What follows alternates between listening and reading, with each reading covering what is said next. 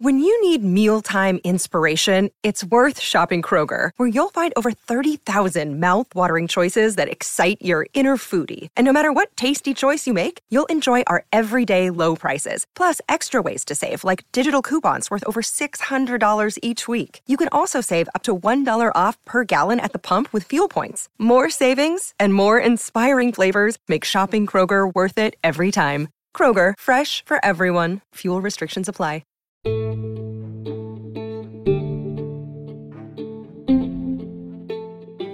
This podcast is intended for entertainment and opinion. Nothing discussed is meant to be a substitute for mental health treatment. If you are experiencing a mental health crisis, please call 988 or use the resources listed in the episode description. To see the sources and other resources mentioned in this episode, you can visit psychologicallymindedpod.com.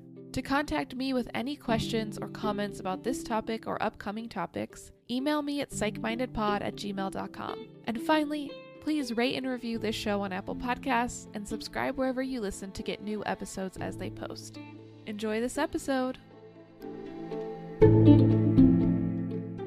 Hello, and welcome to Psychologically Minded. I'm your host, Grace Fowler, and today is another installment of the We Need to Talk About series. And today, we need to talk about Elon Musk. Now, if you somehow are not familiar with Mr. Musk, he is a tech billionaire who has been involved with a variety of companies, including PayPal, Tesla, SpaceX, and now Twitter. And I am selecting him for the topic of a We Need to Talk About episode because in the last few years, it seems like his behavior has gotten a little bit more strange, a little more erratic. And so I think he makes for an interesting topic. And so I want to talk a little bit about kind of his upbringing, but spend some more time on some of the ideas that he has had and some of the allegations against him to just kind of talk about how those things relate to psychology. As well as some of the responses he gets from fans, which show how he has been able to develop a very close-knit group of supporters who really hang on to every one of his words, even when he is making mistakes or saying things that are not true or not possible. So I'm just gonna touch on a couple of those things really briefly. And hopefully through this episode can give you a little bit more information about the man Elon Musk and some of the hot topic issues surrounding him. So to start off, Elon Musk was born in 1971 in South Africa. His mother was a dietitian from Canada, and his father was a South African kind of rich guy. He on Wikipedia it says he had quite a few jobs, but I think what is most often remembered is that he was a part owner of an emerald mine. And so they were quite a wealthy family, and partially because of Musk's father, Errol Musk, who had his hands in a lot of industries, in a lot of real estate, and so made quite a lot of money.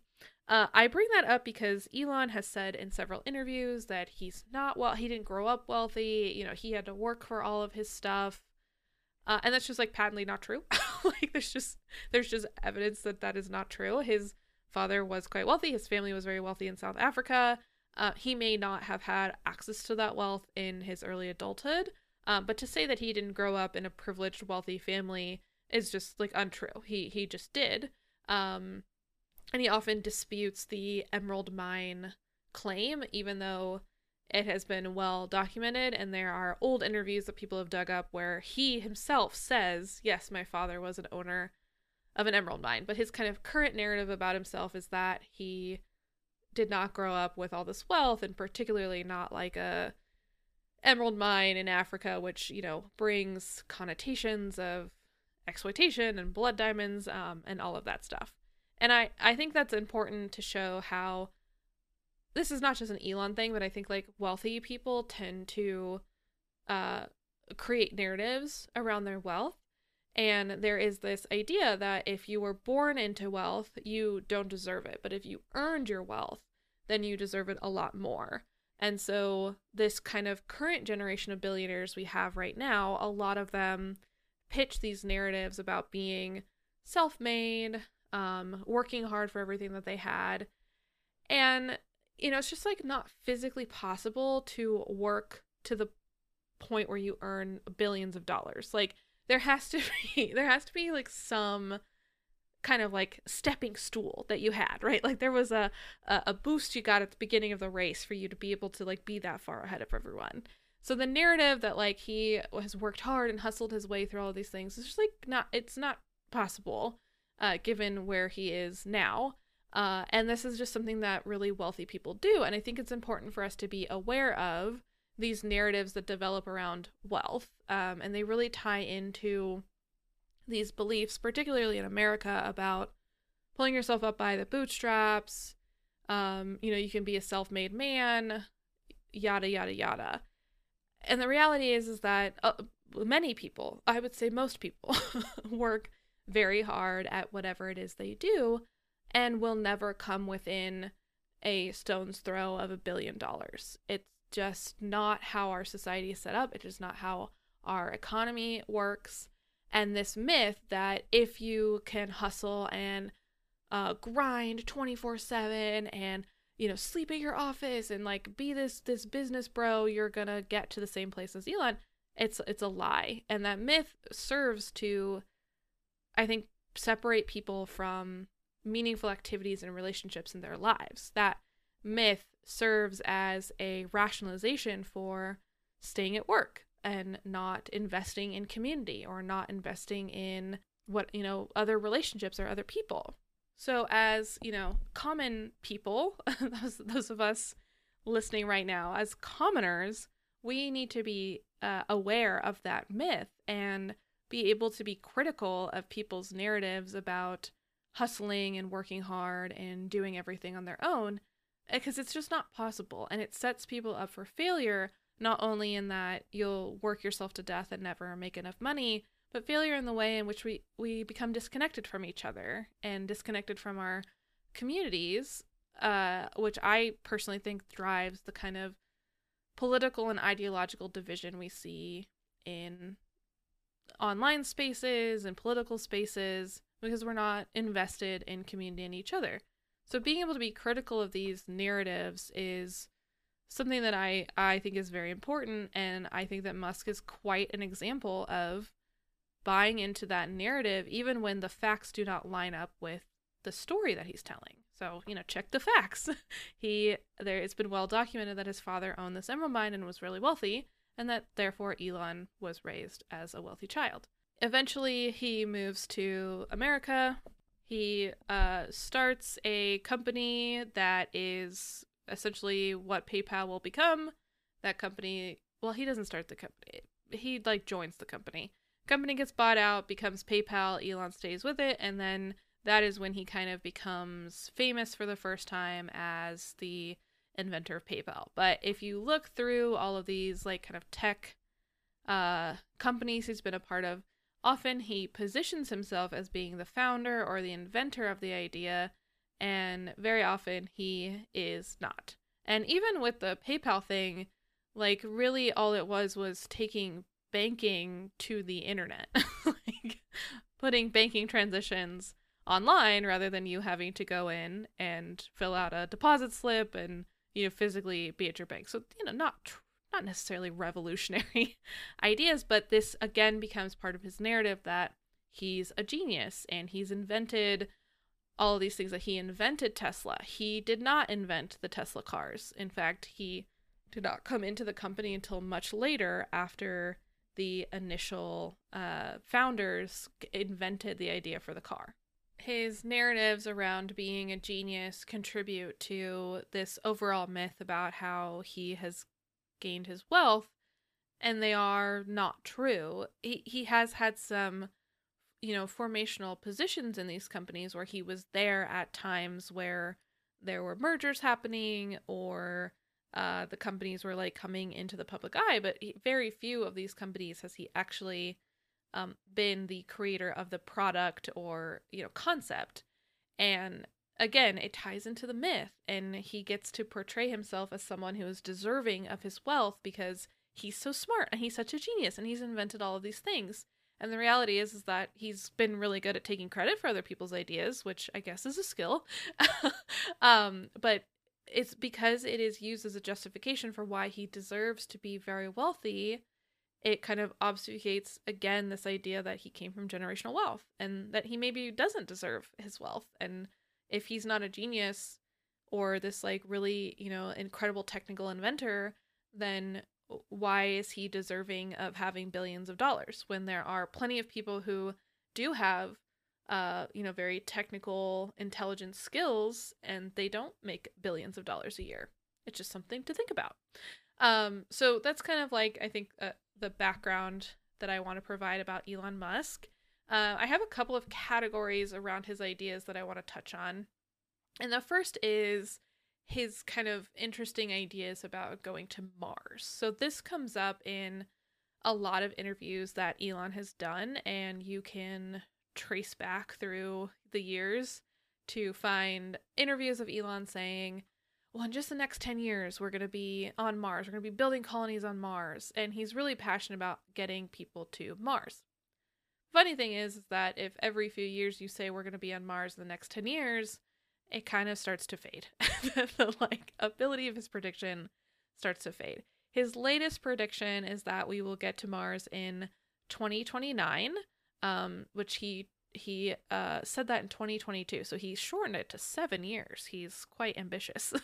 But he has this very strong belief that if we can get to Mars, then we can be a multiplanetary species. And this seems to be his solution to things like global warming, that rather than focusing on the planet where we already know we can live and survive, he believes that we should get to a different planet and essentially set up a colony so that we have other options if the Earth is ever destroyed or devastated or whatever.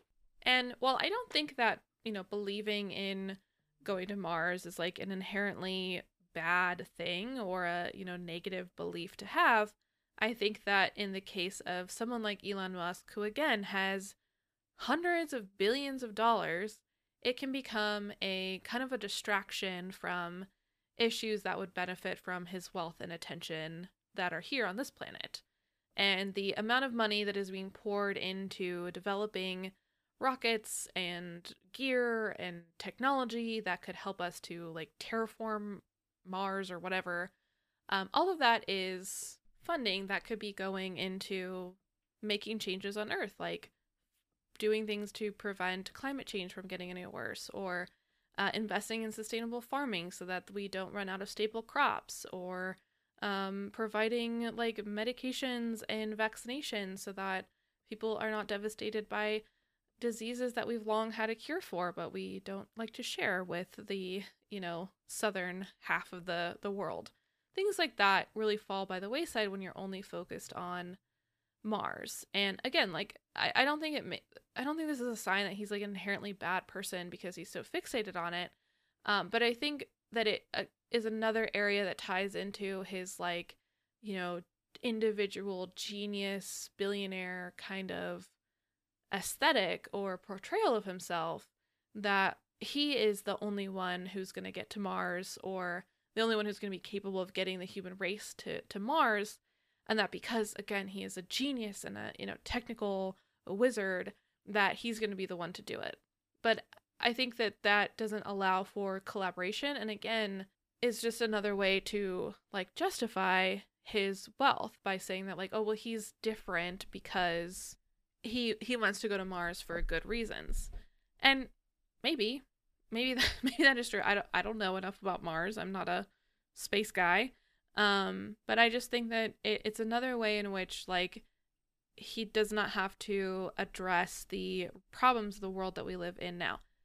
And not that Elon Musk needs to be personally responsible, but I think it's the same for lots of billionaires. Jeff Bezos does the same thing, where he's got his whole space company that's all about getting him to space for fun or whatever he wants, but not about investing in those resources to like help other people. And if only a handful of people are going to hoard all of the resources and use it to get to another planet, what are the rest of us supposed to do? Like, even if they could get to Mars in the next 10 years or by 2029, there's no way in this green Earth that I'm going to have enough money to get myself onto one of those ships to Mars, right? Like, most of us aren't going to be able to afford that. And there's going to be a very steep, like, entry fee to getting to Mars, even if for some reason it's colonized to the point where we can live there in the next 10 years. So it's just another way in which wealthy people can like separate themselves from poor people, which is most of us are the poors, right? Like billionaires are the top 1%, top 0.01%. The majority of us don't even have an inkling of the amount of money that they have. And so these are not options that are for most of us, unless Elon is going to take his hundreds of billions of dollars and purchase each one of us a ticket to Mars. I just don't see how it is a global solution. And I think that this idea of like, I'm going to escape and get to Mars, again, creates psychological distance from people who don't have as many resources as him, that it is much easier to see people who are not interested in going to Mars or don't have the resources to get to Mars as like less than or in other category. And I don't have any like specific citations on this right now, but I remember in my social psychology class learning about research that has demonstrated that people who are more wealthy have a very hard time empathizing with people who are less wealthy than them. And the kind of higher you go up the income ladder, the more groups of people there are that you have trouble empathizing with. And so perhaps it is not that, Elon himself is an unempathetic person or unable to consider the plight of the poor man, but that it is a function of wealth and the psychological distance that wealth creates to not be able to understand more global impacts of behavior, which I think is another rationale for why people should not be able to accrue just like astronomical amounts of money, because once we have that amount of money in our bank accounts or in our asset accounts or whatever, it just becomes literally impossible to empathize with anyone who does not have the same number in their bank accounts. So between Elon wanting to go to Mars and his other kind of highfalutin ideas, like that he was going to build a high-speed tunnel that connected New York and DC or connected Los Angeles to Vegas, and he was going to build flamethrowers, and he's going to build a robot, and he's going to build or he has a company for like brain implants so you can get the internet right to your like he just has a lot of like really out there ideas. And usually what happens is he announces the ideas and like literally nothing happens with them. Like he like announced like a Tesla Cybertruck, and then like it's been like years since he announced it, and like I don't think anything has happened with it. Same with the Neuralink. He was like, in just a few years you're going to be able to like have this link in this like chip put in your brain. And then like all these articles came out about how they put the chips into some monkeys' brains and the monkeys all died. Like, no, it's not anywhere near happening. But because he already has this like established reputation as a genius, every time he throws out one of these zany ideas, there are enough people who are like, well, he's a genius, it's going to work. Maybe it won't work right away, but he's going to figure it out. And so it just like kind of perpetuates these kind of like odd ideas about technology. And again, it's just like further to buoy the myth that because he's like a special smart guy, he deserves all of the wealth that he has. But technology is not the only area in which Elon has some odd ideas. He also has some odd ideas about having children. And as far back as 2016, that was like the earliest that I could find it, he has, in public, in interviews, stated that there are not enough people on Earth and that he thinks that everybody should have more children. So that's why he also specifically is trying to have as many children as he can, or that as he can be a good dad to, so that he can help like buoy the dwindling population of the earth. And so at the recording of this episode, he has 10 children total with 3 different women. He has 2 children with Grimes, who is a musician, where she had one of the kids, and then the other kid, they had a surrogate, but it was like their child together. He had a set of twins and then a set of triplets with his first wife. And they also had an infant son that died of SIDS. Their first son died of SIDS.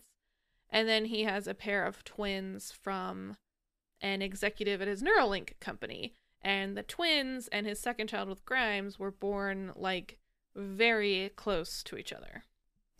I think the craziest part of the story about the kids that he had with Grimes is that the second child, they didn't tell anyone. And, like, obviously no one noticed because Grimes herself wasn't pregnant.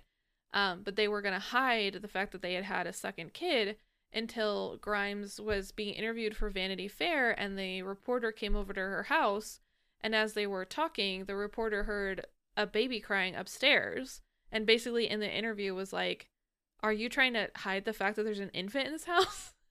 And so, like, it became revealed in this article, well, and, like, Grimes, you know, was okay with it and ended up revealing it herself in the article that they had a second child. And so there's just, like, there's always something kind of, like, odd around this stuff. And one of his children with his first wife has recently come out and petitioned to change her name, in part due to socially transitioning her gender, but also has petitioned to change her last name because she's disavowed Elon and no longer wants to be associated with him. So whatever is going on with him, he's obviously hasn't been able to, like, be in the lives of his children all in the same way.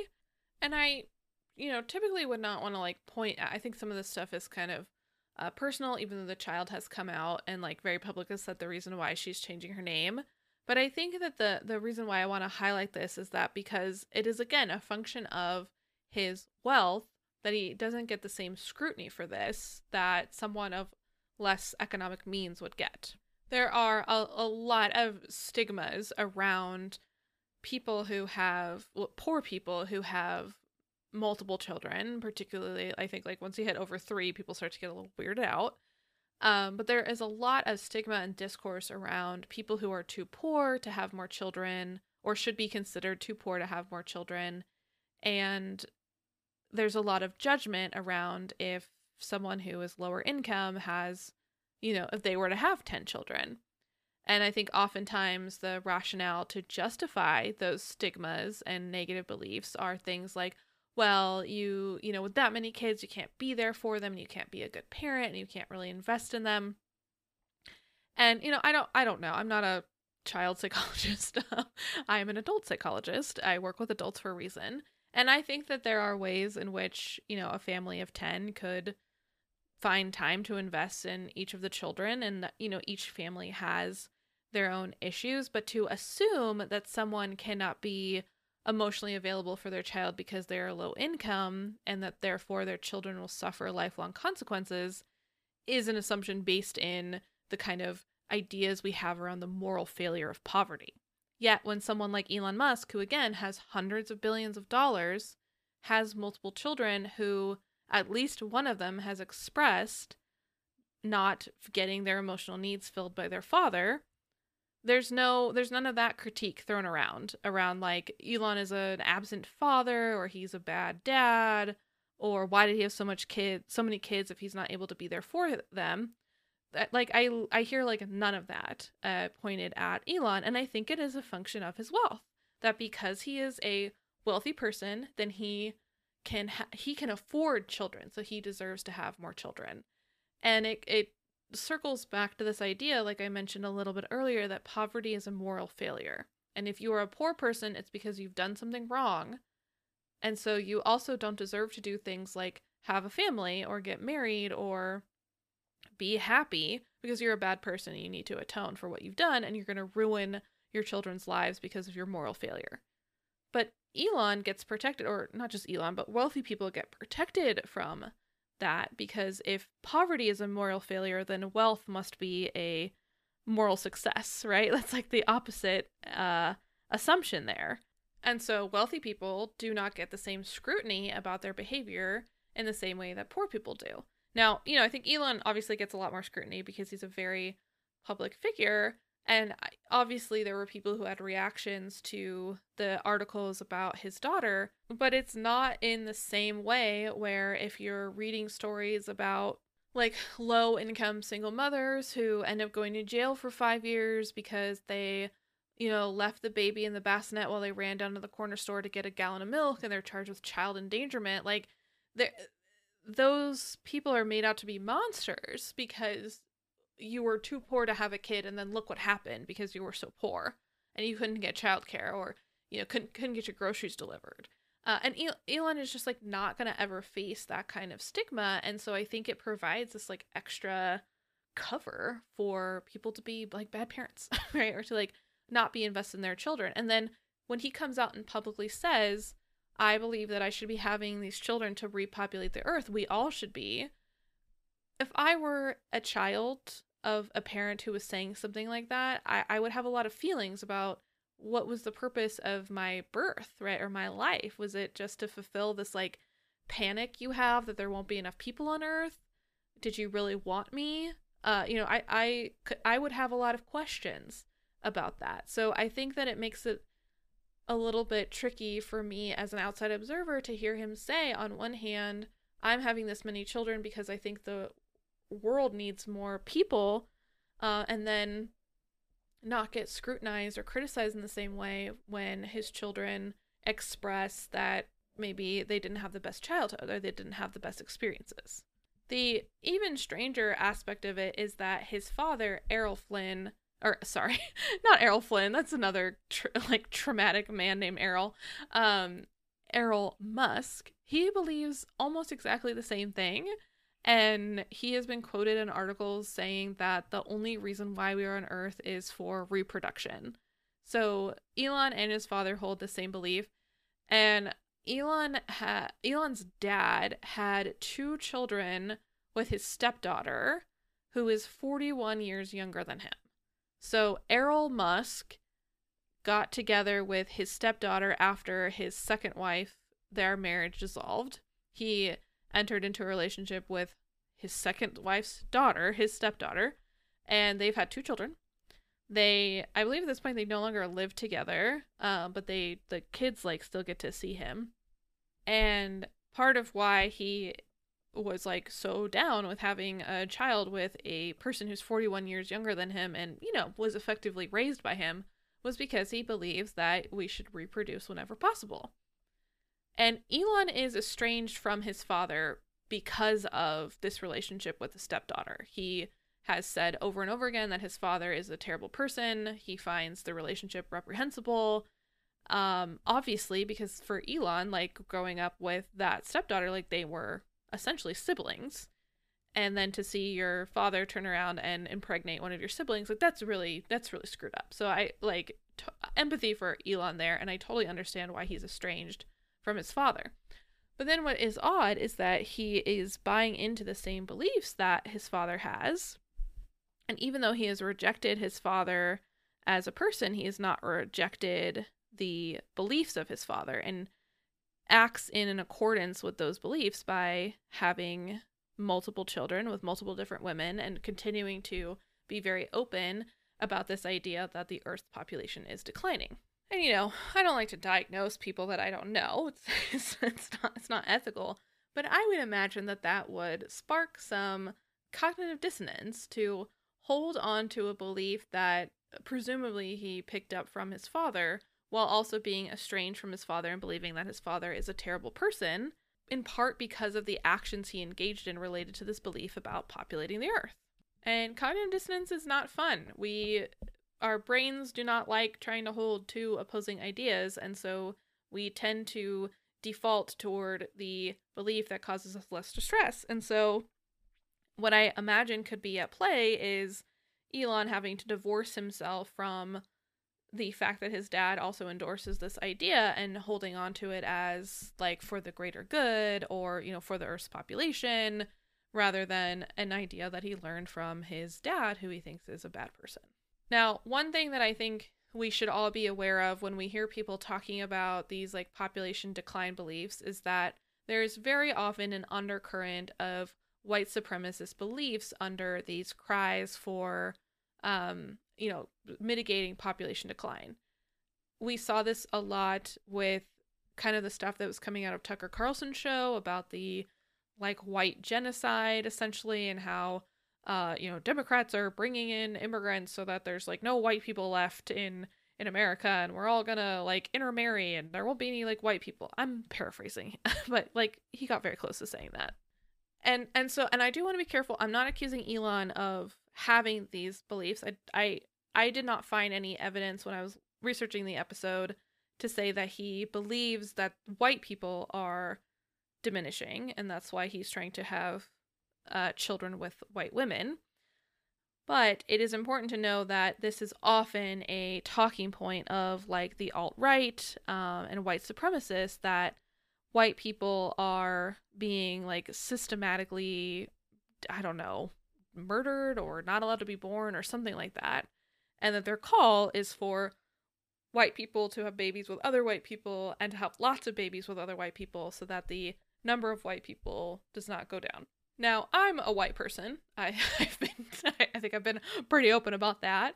I don't think we need to keep the amount of white people the exact same. Like, stuff happens. Things fluctuate. People fall in love with other types of people. Like, we don't need to be out here organizing to keep the number of white people the same or even increase it. Maybe it would be okay if it wasn't as high as it has been in the past. This is a fringe belief. But just like I talked about with the Jordan Peterson episode about being careful for these like racist dog whistles, is that when people who are actual white supremacists or in the alt-right, when they hear things like this, it is a signal to them like, hey, this guy is on our side.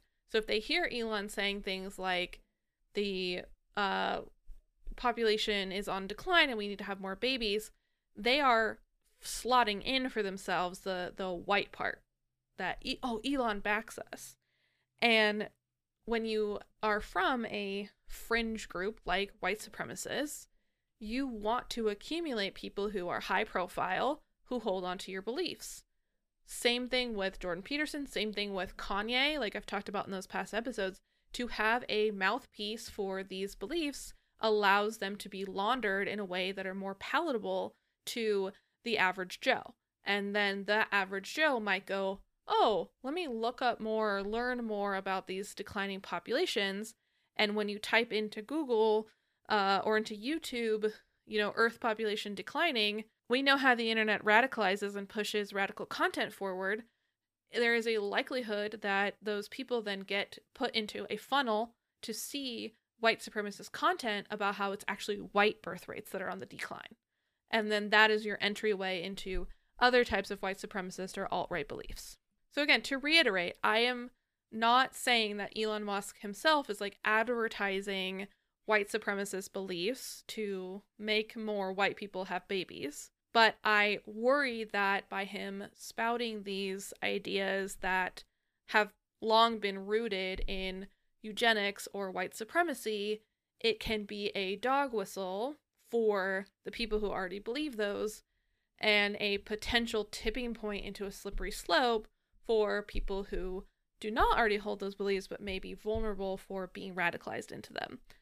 If you are going to be a public figure, you just have to be okay with the fact that your words influence people. And if we are influencing people into dangerous territory, like believing that white people are a superior race, maybe we should tone it down a little bit, right? Maybe we should influence in a different direction or take a little bit of a break. This episode is brought to you by Shopify.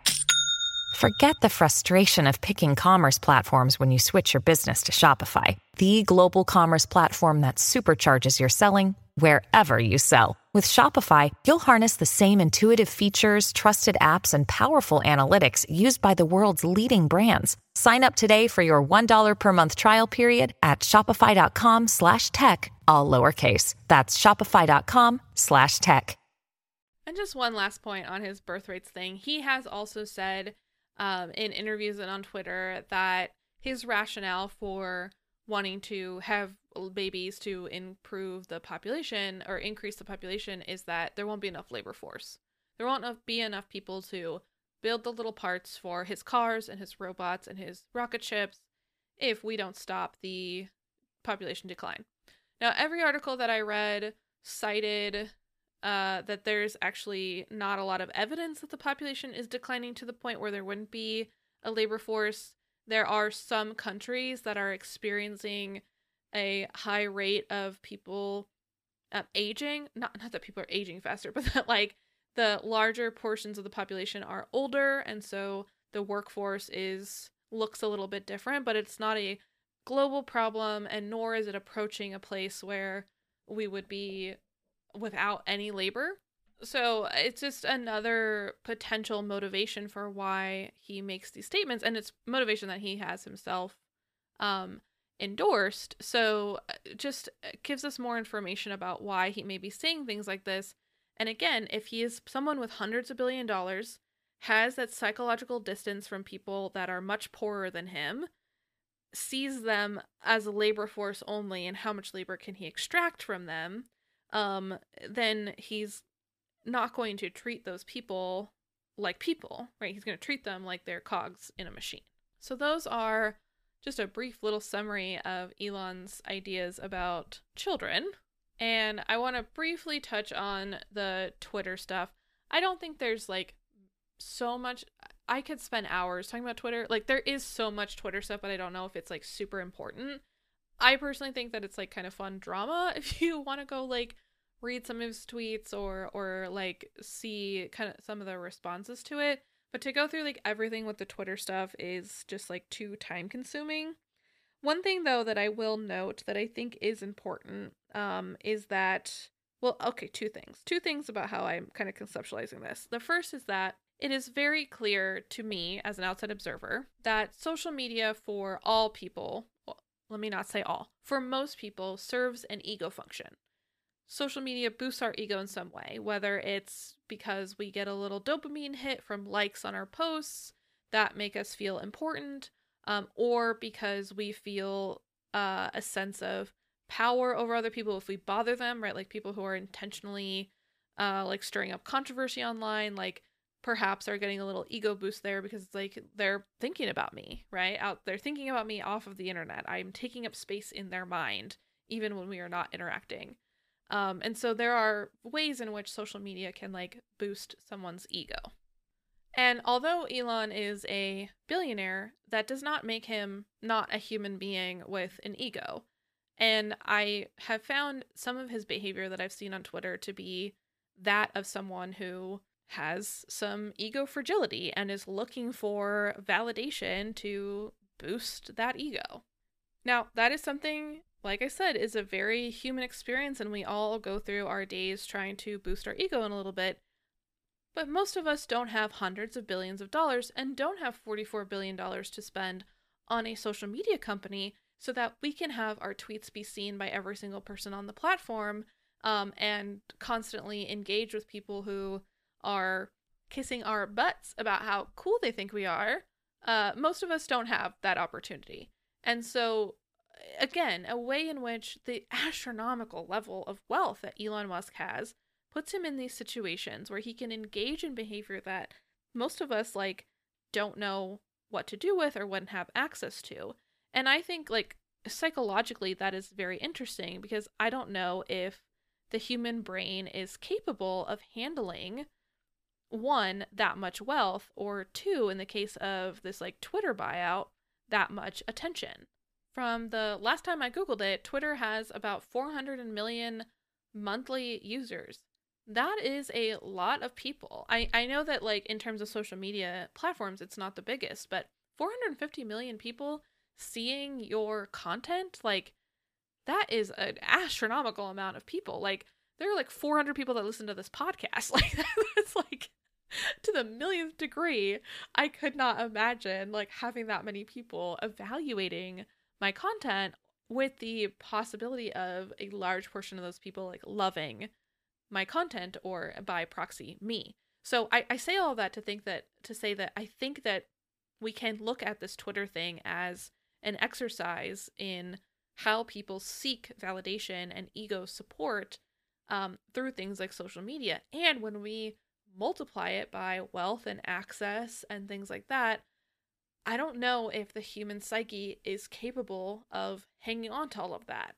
And again, not to diagnose or say that like Elon's psyche is fractured by owning Twitter, but it seems like just behaviorally, by seeing the ways in which he has interacted on the platform, it seems to be having an effect on him in some way.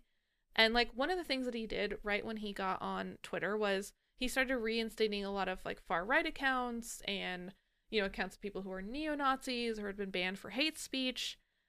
And it became kind of clear that he was doing that because those people supported him or liked him. And it didn't matter that the things that they were saying on Twitter were like truly heinous things. What did matter is that they thought he was cool. And so it seems like a little bit weak to say all of these neo-Nazis are let back on Twitter because of one man's ego, but that's my hypothesis. And I think it makes for a slippery slope, much like with the population beliefs, that if there are other non-neo-Nazi supporters of Elon who see, oh, Elon's like interacting with these accounts and, you know, supports them, even if he doesn't support what they say, he supports them, I'm going to go check out these accounts that he's unbanned. And then boom, there's a door to being radicalized, right? Not like it's, you know, in the next hour you're like a QAnon guy, but it's another opportunity for internet radicalization to happen because these neo-Nazi alt-right accounts have been associated with a man that certain people look up to as a genius, a very wealthy person who should be deserving of like attention and worth or whatever. That's a strong correlation between someone you look up to and a neo-Nazi. So I think on one hand, we have this like kind of searching for things to boost his ego and to feel important. And then on the other hand, I think he's been like pretty open about these more like personal vendettas against Twitter and these almost like conspiratorial thoughts about Twitter is like not fair to him, and he gets all these like bot accounts coming after him, and like Twitter didn't do anything about it, so he had like buy Twitter to put a stop to all of that, and has continued to engage in those kind of things, like when he tried to ban the Twitter account that tracked private jets, that so it would show like all these jets, because private jets, even though they are privately owned, flight records are public. It's public information that anyone can look up, but somebody had created this Twitter account where it would automatically tweet out like, you know, Taylor Swift's private jet flew for 2 hours today from here to here. And then you can see like how often are these very wealthy people using their private jets. And often they are using them in ways that seem pretty wasteful, like taking a 15-minute jet ride that's like a 45-minute drive and using a lot of fuel to do something that is like just as doable in a car. And so like he would crack down on those things and say that they're stalking him, and that because of this like jet tracking account, like he was being stalked and harassed by people, even though it's already publicly available information, because flight paths have to be approved by the FAA and those are recorded in a public manner. We've just seen like evidence of this kind of conspiratorial, a little bit paranoid approach to things going on that seem to even be slightly critical of him. And so I think if we pair that with this like, you know, again, normative like ego soothing or ego boosting like seeking behavior, kind of pairing them together makes for a very dangerous combination of someone who is seeking out people who affirm and validate him, and then viewing those who critique him through an almost like paranoid lens that's going to continue to further the division, where he's going to seek out the people that validate and ignore the people who critique, even if it is very valid critique. And I think that's how we've ended up where we are now, where Twitter is just like the Elon newsletter. And like you open it and you see 5 of his tweets in a row, and it seems like he's like constantly on there tweeting weird things. And like the most recent example I had seen was that Scott Adams, who's the guy who made Dilbert, if you even care about Dilbert, had made some really weird YouTube video where he was talking about like how he wants black people to get away from him. He doesn't want, all black people are a hate group and they hate white people and he doesn't want anything to do with them. And like it was controversial, obviously, and there was a lot of backlash against Scott Adams, and a lot of newspapers stopped running the Dilbert strip because of that. And so Elon like went on Twitter to say like the media is racist against white people and Asian people, not against black people, and didn't say anything about like maybe Adams said some kind of screwed up things about black people and therefore there were consequences to his actions. But if we look at that, like, because on the surface it's like, why would Elon Musk even care about the Dilbert guy? Like, does anyone pay attention to the Dilbert guy? I always forget the Dilbert guy's name. Like, why would Elon Musk be paying attention to the Dilbert guy? But if we see like, okay, he's moving toward communities and people that support him, which are becoming more and more like alt-right, right-wing communities, and he's critical of or fearful of people that are critical of him, then anyone who espouts beliefs that are similar to the communities he's drawn to, like Scott Adams, who is not even dancing around, is like outright being racist, well, the people who believe or support Scott Adams are also the people who support Elon Musk, like the neo-Nazis who are back on Twitter or are getting, signal boosted by him. So of course he's going to side with the person who represents the communities that validate him and be against the communities that critique him, including mainstream media outlets like the Washington Post or the New York Times, who have dropped the Dilbert strip. And so he's at a point now, and this is all hypothetical in my conceptualization, but at a point now where these larger things that are going on are becoming these kind of personal playouts of this dynamic, where he's going to side with people that validate him and be against people that critique him. And it just serves to, every time it happens, it reinforces that division, and that division gets wider.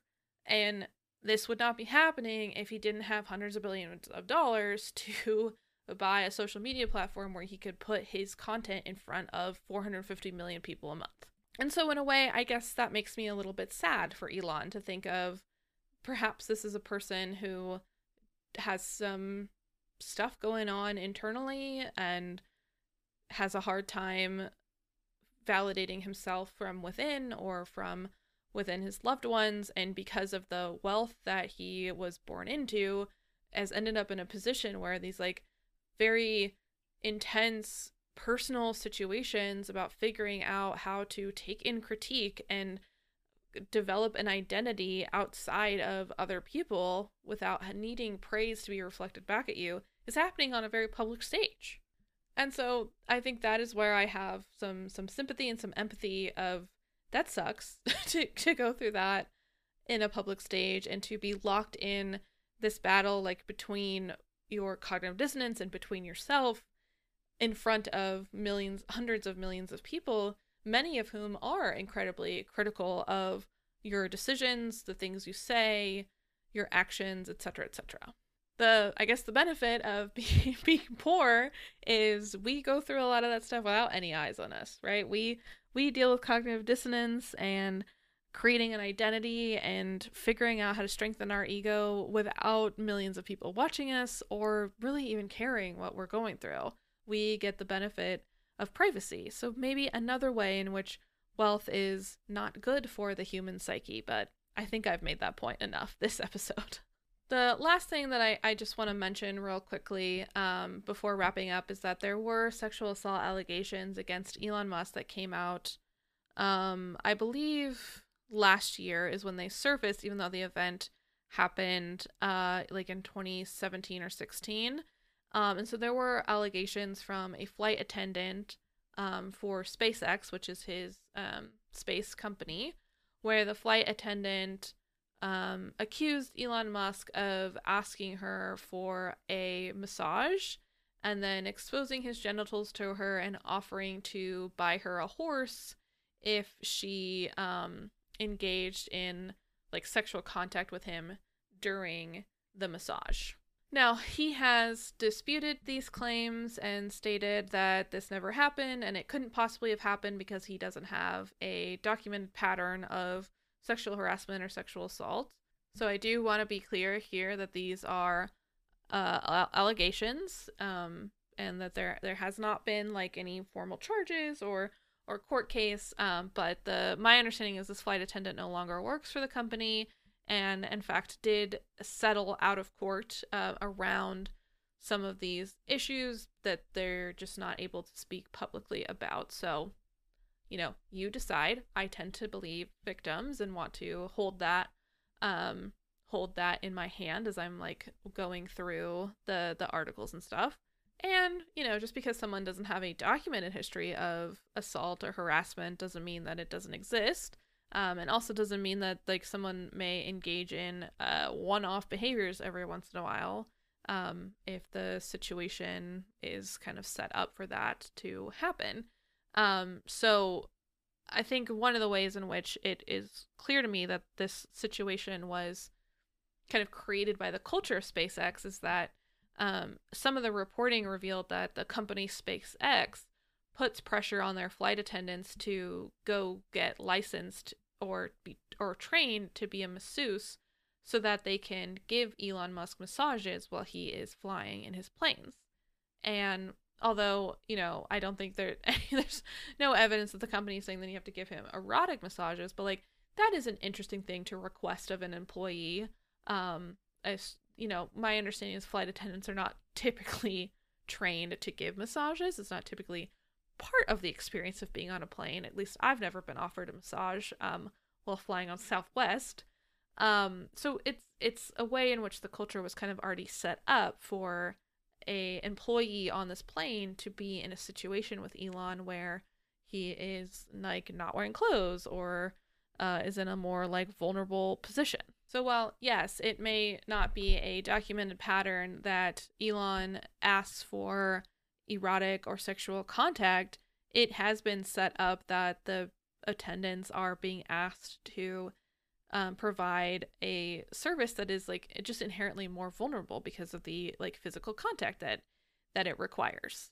And I will say, I'm glad that this person had gotten a severance after leaving the company and she is no longer working there. I think one of the more disturbing things about when these allegations came out is that there were people who are fans of Elon who were tweeting about the story, like the article that had come out in Business Insider, and saying things like, oh, it wouldn't be harassment to me because I would like to see your genitals, or, how could anyone think that that's harassment? Like, what I wouldn't give to be able to, like, be intimate with you or service you, whatever, like, just really, like, intense stuff like that, like, really was not okay. And I only saw a few examples. I'm not saying that it was, like, everyone who follows Elon was doing things like that, but, like, there was clearly a group of fans of his who believed that because he is a genius and a wealthy person and a demigod or whatever they believe about him, that like it's not harassment because you should be honored to be asked to provide sexual contact to someone that is your employer. And like that's disturbing to me. And I will be doing an episode later on, either this month or next month, talking about some cults, because cults are an interesting psychological phenomenon. But I think that this is very similar to like when someone has become elevated in a group, whether it's like in a cult or in a social movement or whatever, they end up holding a lot of power, and that power can be exploited and blur the lines of what is appropriate behavior or not. And of course, I'm not insinuating that Elon Musk took up any of those fans on those offers or has, used his reputation with them in any way that is like sexually inappropriate. But just the fact that people were willing to say things like that in public is an example of how coercion can come from a place of power or authority, because the person being coerced is more likely to believe, well, this person is worthy of this from me because of who they are, how special they are, how holy they are, or, whatever it is, the way in which that relationship has been set up. So all in all, Elon's got some ideas. He's got some weird ideas. They are not always innocuous, so I think they do require some examination and understanding of where they come from or who they signal to. I think that overall, whether it's Elon or somebody else, having hundreds of billions of dollars just makes it very difficult to psychologically engage empathetically with people who do not have hundreds of billions of dollars. And that is something that we should be aware of when thinking about, do the very wealthy have our best interest in heart? They might not even be able to if they're not able to empathize with the rest of us. So I leave that as maybe my takeaway from the episode. I hope that this was helpful to learn about some of the things that Elon Musk does that I think required some talking about. And as always, I appreciate you listening through the whole way, and I will see you in the next episode. Bye-bye.